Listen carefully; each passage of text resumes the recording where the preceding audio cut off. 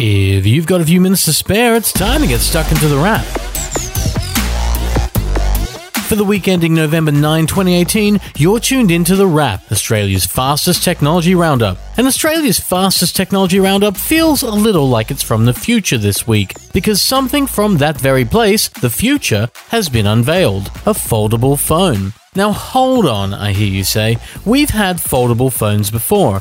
We had the Motorola Razr and a bunch of Nokia and Ericsson phones way back before the smartphone days that were definitely foldable. And that's true. But now we're in the smartphone era and we all have a smartphone. We all have big screen supercomputers that travel with us all the time and stay connected to the internet and the cloud. You've seen the biggest phones this year in the iPhone XS Max and the Galaxy Note 9, and they're only going to get bigger again. One way they can get bigger without seriously impacting our pockets, though, is to make them foldable. That means they'll go from being a small phone that folds out into a big phone, opening up like a book to reveal a bigger screen. Imagine having a 4 or 5 inch phone that you could keep in your pocket that opened up to reveal a big 7-inch tablet.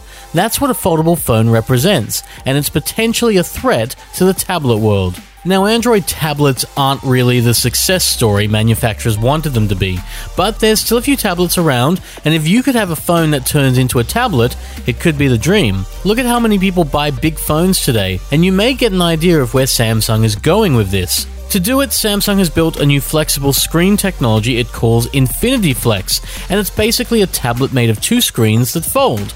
There's another screen on the outside, a smaller one, and the idea is basically a phone with a tablet on the inside.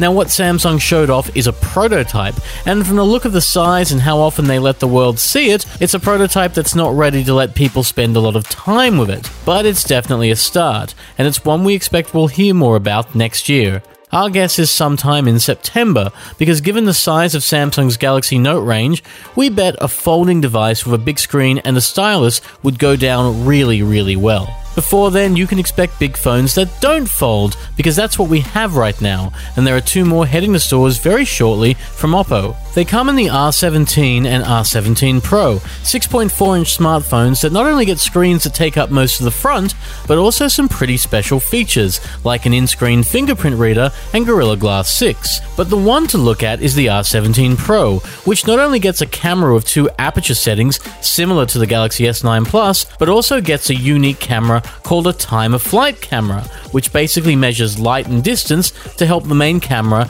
make the photos look better.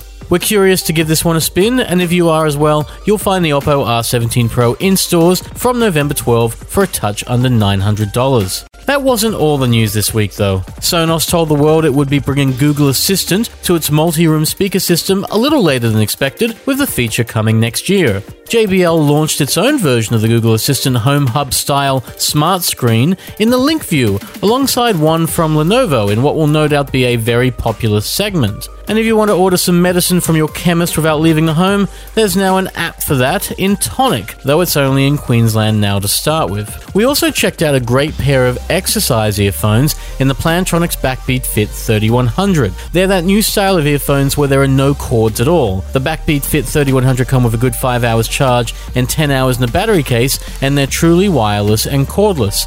And they also happen to stay on your ears, clinging with a little bit of a hook that fits over the ears, and a design that is basically one size fits all in an open design. You just kind of put them on and they work. And that means you can hear your music while hearing the world, so you don't have to fear the outside while you're running in it. And that leaves you with an open sound, but it's one not everyone may be comfortable with. We found the audio quality was pretty strong given we could hear everything else, complete with some punchy bass, but natural bass like that in jazz and classical, it may suffer a little. Overall, it's a strong effort from Plantronics, with the Backbeat Fit 3100 asking a little more than the price of Apple's AirPods for $240, and they have better sound, comfort, and honestly, they feel better in the ears as well. We found them great for listening to music, but you could use them for anything. You could re-listen to this show even. Or you could just wait for the next one, because you've been listening to The Wrap, Australia's fastest technology roundup. The Wrap appears every Friday at Podcast One and Apple Podcasts, and we'll be back next week for more tech in 5. Until then, have a great week, and we'll see you next time on The Wrap. Take care.